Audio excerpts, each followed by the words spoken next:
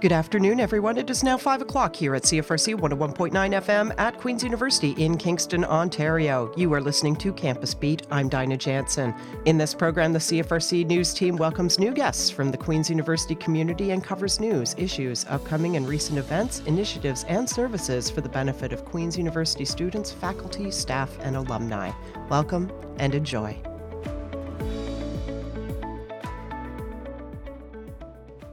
Hello and welcome. Here are your top news headlines by Erica Singh, CFRC Campus News Liaison. Hi, my name is Erica Singh and welcome to your Campus News. Today I have two very special guests joining me in studio to talk about the last night at the Cabaret Solitaire. Here are Kimmy and Olivia. I'm Olivia and I'm a third-year music theater student here at Queen's, and I am a character or a host, if you will. I'm a part of the cast in this show. And my name is Kimmy. I am also a third-year music theater student here at Queen's, and I am the assistant director and choreographer for the show. All right, so The Last Night at the Cabaret Solitaire is described as an original musical comedy packed with killer vocals, hilariously dumb jokes, and wild dance numbers. Is there anything special you can share about the show, and can you please talk a little bit more about what the show is? Yeah, for sure. So The Last Night at the Cabaret Solitaire, to start with, the Cabaret Solitaire is just this wildly eccentric, beautiful place where people can just be who they want to be. It's kind of like a world that we know, but it's also a world that we don't know. So it's it's just a place where people can come be who they really are. And I think what's super special about that is our whole cast and everyone, they're coming as themselves, but not themselves. It's a big joke in the show, and you'll only get it if you come, so you definitely should. Are there any special moments that people must see in the show which you can share? I would say that if you're a Queen student or not a Queen student, there's some inside jokes, but also general jokes. It's the kind of show where there's something for everyone. You might laugh, you might cry, but you kind of have to see it for yourself, so you got to come watch. Once again, make sure to check out The Last Night at the Cabaret Solitaire. Tickets are on sale right now at the Dan School website. Tickets for November 9th are pay what you can, but for the rest of the shows, from November 10th to the 19th, tickets are $15 for Queen students and $25 for adults. Next, here are some headlines. Queen's has received a groundbreaking $100 million donation from alumnus Stephen Smith. The generous contribution has prompted the renaming of the faculty to the Stephen J.R. Smith School of Engineering. Smith, who had previously donated $50 million to the Queen's School of Business, believes in the power of education to address pressing global issues, especially in the face of challenges like climate change. The newly rebranded Smith School of Engineering at Queen's is committed to providing an interdisciplinary, problem-solving approach to education, focusing on real-world issues. The transformation aims to create a more realistic and authentic learning experience for students, emphasizing not only technical but also social implications. Furthermore, this initiative seeks to recruit a diverse group of students to fill the 850 annual spots at Queen's Engineering, offering a global learning opportunity to students. The significant donation will fund a new faculty, equipment, and other necessary resources, ultimately benefiting students immediately. Student input and participation are integral to shaping this new approach to engineering, ensuring a strong sense of empathy and care, particularly in the light of the challenges posed by the COVID-19 pandemic and climate change. In the words of Principal Dean, this transformative gift from Stephen Smith will equip the next generation of students with the knowledge, skills, and mindset to drive positive change worldwide. Next, Queen's Fall Preview took place last Saturday, November 4th. Hundreds of prospective students toured the campus and heard from specific faculties and current students. In case you missed the in-person fall preview, visit queensu.ca/admission/fall-preview-open-house to register for upcoming webinars on the admission process. In other news, Albie, the beloved golden squirrel that is often seen roaming around Summer Hill, has unfortunately passed away in an accident last Thursday.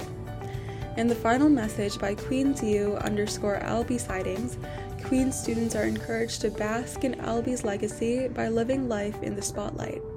The Queen's community came together during this difficult time, and we hope that Albie will forever live on in our hearts. That's all for campus news today. Thank you so much. Thank you, Erica. Coming up in recent Queen's University news, a team of researchers from Queen's University and Environment and Climate Change Canada have shown that accelerated 21st century warming has triggered a striking shift in algal composition in Great Slave Lake, indicating that North America's deepest lake is entering a new ecological state. With us to chat about this groundbreaking research is Kathleen Ruhland, lead author and a senior research scientist at Queen's Paleo Ecological Environmental Assessment and Research Lab, also known as the Pearl Lab. All right, so welcome to CFRC. Thanks for joining us. Thank you. I'm glad to be here. Kathleen, tell us about yourself and your role as a researcher with the Pearl Lab. Well, my job as a research scientist at Pearl, I think, is quite wonderful. My research focuses on sedimentary fossil records, particularly microscopic algae, and these are from the bottom of lakes, and I use those to understand how conditions have changed over time, often the past few hundred years or so, in response to different kinds of environmental stressors. And I'm really fortunate to be able to work with so many great scientists at Pearl, and also involved with many different interesting projects with lots of amazing students. And I've also collaborated with a variety of excellent researchers outside of Pearl with some amazing opportunities to study lakes from different parts, exciting parts of the world. But I have to say, one of my greatest interests has always been researching lakes in the north. That's since my graduate studies on subarctic lakes in Canada's northern tree line. Getting back to the media release and the recent work of the Pearl Lab, I'd like to learn more from you, Kathleen, about algal communities and their place in the ecosystem. Tell us more about these. Well, that's a great question. So most people wonder, well, why would anyone want to study algae of all things? Who really cares? But, lakes and oceans around the world are just teeming with these very tiny, very diverse, very abundant microscopic organisms that are naked to the human eye. And I don't think many people even know they exist. Yet these small little invisible forms of life support the rest of the food chain. So they support microscopic animals like zooplankton that feed on them, and they in turn are food for aquatic insects or small fish, and so on up the food chain. So an important type of microscopic algae are diatoms, and that's what I'm interested in. And their cell walls are made up of silica or glass. So diatoms are extremely species rich.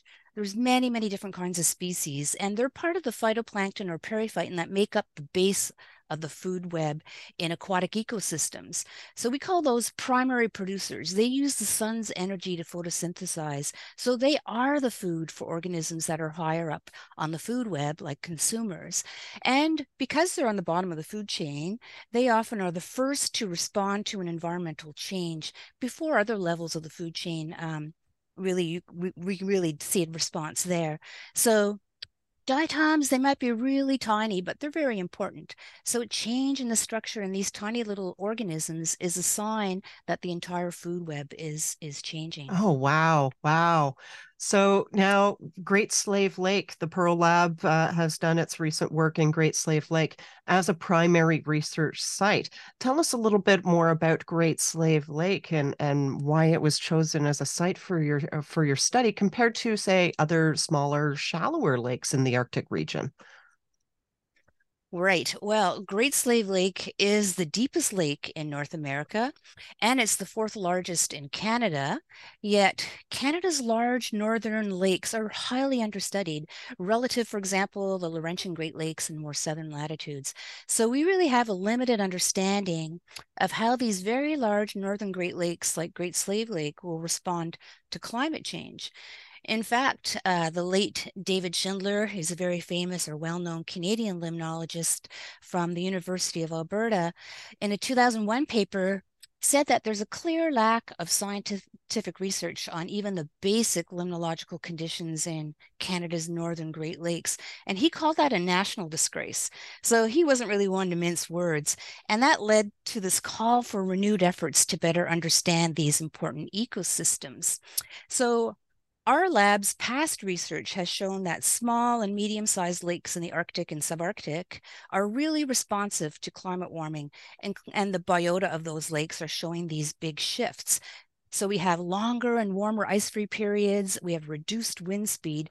So these changing conditions affect the physical properties of the lake that these biota live in. Mm-hmm. However, yeah, so if we talk about those little small and medium-sized lakes, then we now look at these huge, well, I would call Great Slave Lake a huge northern lake. It has more extensive ice cover much of the year. So this kind of creates a bit of a buffer, a great buffer from the full impact of climate warming and a kind of thermal inertia. And up until the last few decades, the Arctic now is warming about 3 to 4 times greater than the rest of the globe. And, so we thought, okay, if this is happening at such a great rate and we see these other changes, at what point will some of these larger northern lakes start to show this same kind of response or crossing that ecological threshold? And that's one of the reasons we thought we'd come and have a look at some of the some of the sediment cores from Great Slave Lake. It's a great opportunity. Now, can we hear more about the day-to-day? As somebody who spends a lot of time doing radio, I don't get to be in a field actually conducting the kind of research you do. I wonder, for the benefit of our audiences, if you can paint a picture of what it looks like to do the research, do your collections, do the experimentations that you're doing in order to actually undertake your research. What does the research look like in practice? Right. Well, if we're collecting cores from smaller Arctic and subarctic lakes, that has its own challenges. But in a very large lake like Great Slave Lake, we were really fortunate to be able to collaborate with scientists from Environment and Climate Change Canada, Marlene Evans and her team. And so in terms of the field work, if you're going to such a big lake, so for example, Great Slave Lake is really massive. It's very deep. It's as big as Belgium. If you want to put that in more Canadian context, it's at its longest, about 500 kilometers, would be almost as far as traveling from Montreal to Toronto. At its widest, it would be almost as far as traveling from here in Kingston to Ottawa.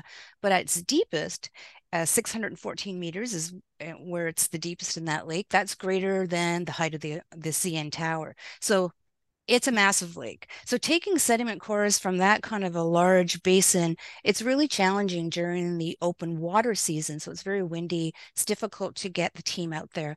So sediment cores were collected when the lakes were completely frozen over.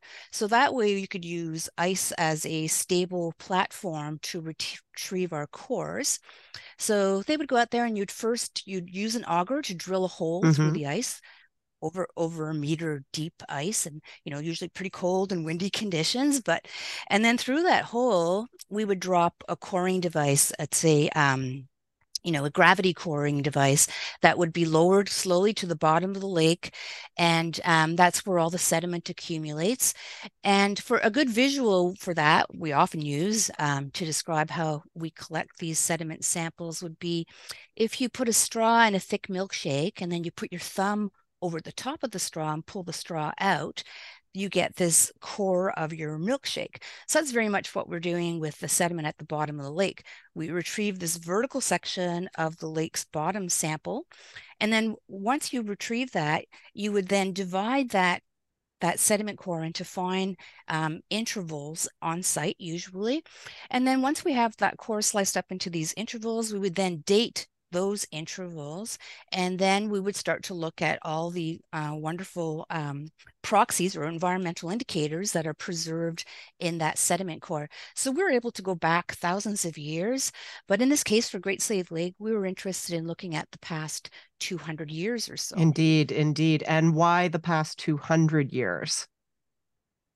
That's really where we're focusing on the anthropogenic stressors and climate change. So, things have really started to accelerate, especially in the last 2 decades or so in terms of Arctic warming. So 200 years really gives us a nice time frame in terms of before and after some of the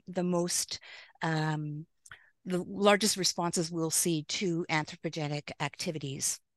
You recently told the Queen's Gazette that such a pronounced change at the base of the food chain, as your team has discovered, is a clear indication that Great Slave Lake is entering a new ecological regime.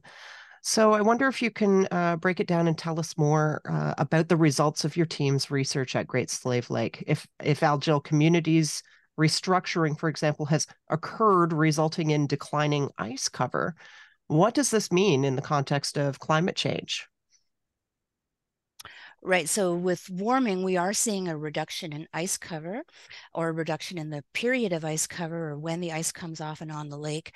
And that gives us a longer period for these diatoms or algae to grow, so to photosynthesize. And we can get that signal in our sedimentary archives. So Great Slave Lake is very interesting and exciting lake to study for a lot of reasons. In terms of being a northern lake, there has actually been a fair amount of studies undertaken, nothing compared to the type of research that we're doing in more temperate regions, but we do have detailed limnological surveys from this lake, starting with D.S. Rawson from the University of Saskatchewan, who during the 40s and 50s really spent several years collecting and examining phytoplankton at various locations across Great Slave Lake. And, he actually did an accounting of diatoms through the lake. So that's really exciting, for someone like me, a diatom nerd, that there's actually an accounting of diatoms going back to the 40s and 50s. But since his earlier studies, there's been a couple of brief surveys on the lake in the 1980s, and then again in 1994 and 5 by our co-author, Marlene Evans. And so this presented us with this great opportunity to compare the diatom assemblages from our sediment cores with the historical phycological surveys and use that as a kind of ground truthing. So what we found was that these historical accounts of diatom composition from the 40s, 50s, 1980s, and 90s was a great match. It really matched well with our sedimentary records. So for example, based on our sediment records, Great Slave Lake diatom assemblages were dominated by a relatively large, heavy diatom. It's called Allocosyra islandica, and that diatom has been dominating the assemblages across Great Slave Lake for about the past 200 years. Now, these diatoms are shaped like a tin can, so they're really large, they're really heavy in terms of when you compare them to other tiny diatoms. So this large species was also the most dominant taxon reported in all those the 3 limnological surveys in the past, and in our the cores that were collected in the 1990s. But in our more recent sediment cores, since about the 21st century or so, we're seeing a really pronounced change in the composition of diatom communities. For the first time, we're now seeing these little tiny small centric diatoms. They're called Discostella species for the most part. There's a few other taxa as well, and they're only about 2 to 5 micrometers in length. And so we haven't seen those before in the surveys. We haven't seen them before in the cores. So they now dominate the diatom assemblages since the 21st century. And that's a real sign that there's a big shift here. And that's, something is changing in Great Slave Lake and for the first time in the past 200 years. Okay, so Kathleen, this is all extremely fascinating, and boy, oh boy, I bet you have a lot of fun and with your team doing the work Absolutely. that you do.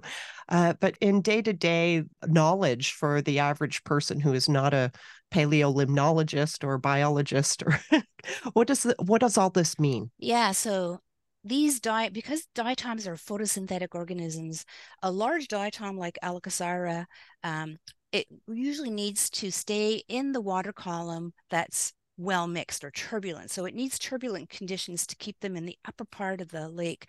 So that's where there's enough light so they can photosynthesize, especially in a deep lake like Great Slave Lake. But with warmer temperatures, longer ice-free periods, reduced wind speed, the lake's getting warmer. There's longer growing seasons for algae with more time to photosynthesize. And the warmer the water and the weaker the mixing of the water column leads to a more thermally stable water column. So these physical changes in the water column, we don't see them, when you're looking at the lake, but they have a big impact on these tiny microscopic algae. So for example, these new conditions are ideal growing conditions for the smaller pancake-shaped diatoms that I call Discostella species. Because of their small shape, they have a large surface area to volume ratio compared to these previously dominant larger species, Allococyra species, and that means that they're more buoyant and they can stay afloat when the water column is mixing less and stronger thermal stratification, whereas these large diatoms tend to sink out and in these conditions, and that they tend to just leave the competitive arena, so to speak. They're still there, but now these small little diatoms are more prolific, and that's what dominates those the sediments in the past few decades. So we've seen the same type of diatom compositional shift in our previous research in the smaller and medium-sized Arctic and subarctic lakes, as well as a well-documented response to warming in hundreds of lakes worldwide. And now we're seeing this same shift in this very large lake, Great Slave Lake in the Arctic, in the subarctic. So it was a bit surprising to see that signal in this lake. So it's a real indication that we're now entering a new limnological regime in response to accelerated Arctic warming especially since the 21st century. All right, thank you. And now, while the Queen's Gazette also talked about impacts for Indigenous communities and commercial enterprises, including fisheries, as yet appear unknown based on your research findings, do you have any sense of other changes that continued warming might have on Great Slave Lake and the Great Slave Lake littoral? Right. So that, of course, is a pretty hard question to answer without a lot more research, but we know that currently Great Slave Lake is the biggest commercial, recreational, and Indigenous freshwater fishery in the Northwest Territory. And importantly, approximately 60% of the population of the Northwest Territories lives around Great Slave Lake. So this is a really vital resource for the Northwest Territories. And of course, it's important to better understand how accelerated warming is going to affect this Great Lake and the communities that depend on it. So I think we can definitely say there's going to be winners and there's going to be losers. So we know that longer and warmer ice-free seasons have led to greater primary production on Great Slave Lake. There's been a recent study, a NASA-funded study, looking at remote sensing where we see a real increase in overall algal production on Great Slave Lake in the past 16 years. So an increase in the algal production would likely benefit some types of fish species, and warming is definitely, it's fishes that are adapted to warmer waters, whereas it will not be so beneficial for cold water adapted fish species. It's also, possible that native fish species could be replaced by new species. Again, really hard to tell without a lot more research, but I think any change in the quality or nature of the food at the bottom of the food chain, these algal species, will definitely have some sort of cascading effects up to the fishes. So it's just another sign that changes from accelerated warming are having on this lake. So there's probably other things that we could look at too. So the same conditions that I just talked about that are ideal for these small little diatoms to proliferate are also the same conditions that would promote algal blooms, for example. So I know we heard a lot about algal blooms in many lakes in southern regions. But blue-green algal blooms were generally thought to be limited to southern latitudes, as the species that people really worry about, those that cause the blooms at the surface of the lake, these cyanobacteria they're quite sensitive to colder temperatures and to short open water growing periods that's typical of Arctic and subarctic lakes. So these cold conditions would typically restrict their growth in northern lakes. However, what's interesting, or, not only interesting, maybe a little scary, is that in the past 10 years or so, there's been reports of algal blooms on Great Slave Lake, but that's typically near the shorelines, including Yellowknife Bay. So for these blooms to occur requires the right combination of nutrients, temperature conditions, and the stable and low turbulent conditions or less mixing that we found during thermal stratification with warmer conditions. So again, those are the same conditions that would really, those small, tiny diatoms would dominate, would prefer those kind of conditions. So again, that's another sign that primary producers of this iconic Canadian Great Lake has entered a new limnological regime in response to accelerated warming. So I don't think that Great Slave Lake is going to be one big algal bloom, but it's something to keep an eye on, especially near the shorelines of these lakes. So conditions like temperature and ice cover, these are all things that play a major role in shaping northern lakes as we know them. And now we're seeing these accelerated changes from warming or accelerated warming, and that could affect the whole structure and function of these aquatic ecosystems. Well, thank you very much for that. It sounds like the research that has been produced can be mobilized in so many other fields, whether it's within a scientific discipline specifically, like biology and ecology and paleolimnology, but also, for folks that are thinking about what the impacts might be on the more social scale for communities nearby, but also economic impacts as well, that if things continue to decline, for example, what happens to the fisheries, what happens to the populations. So it sounds like there's a lot of really interesting research that can continue moving forward based on the findings from the Pearl Lab. That's right. And so this is a really good example of,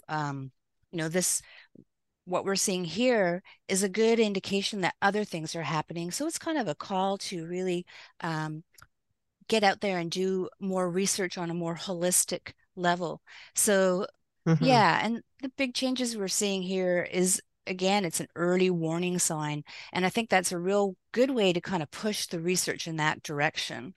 And, we do have more plans. My co-authors and I have some plans in the works to continue our study on Great Slave Lake. It's a huge lake, and there's lots of different things to look at. So we're going to expand our sampling, for example, across the lake, collect more cores, and kind of see how this change that we're seeing in the diatoms have progressed.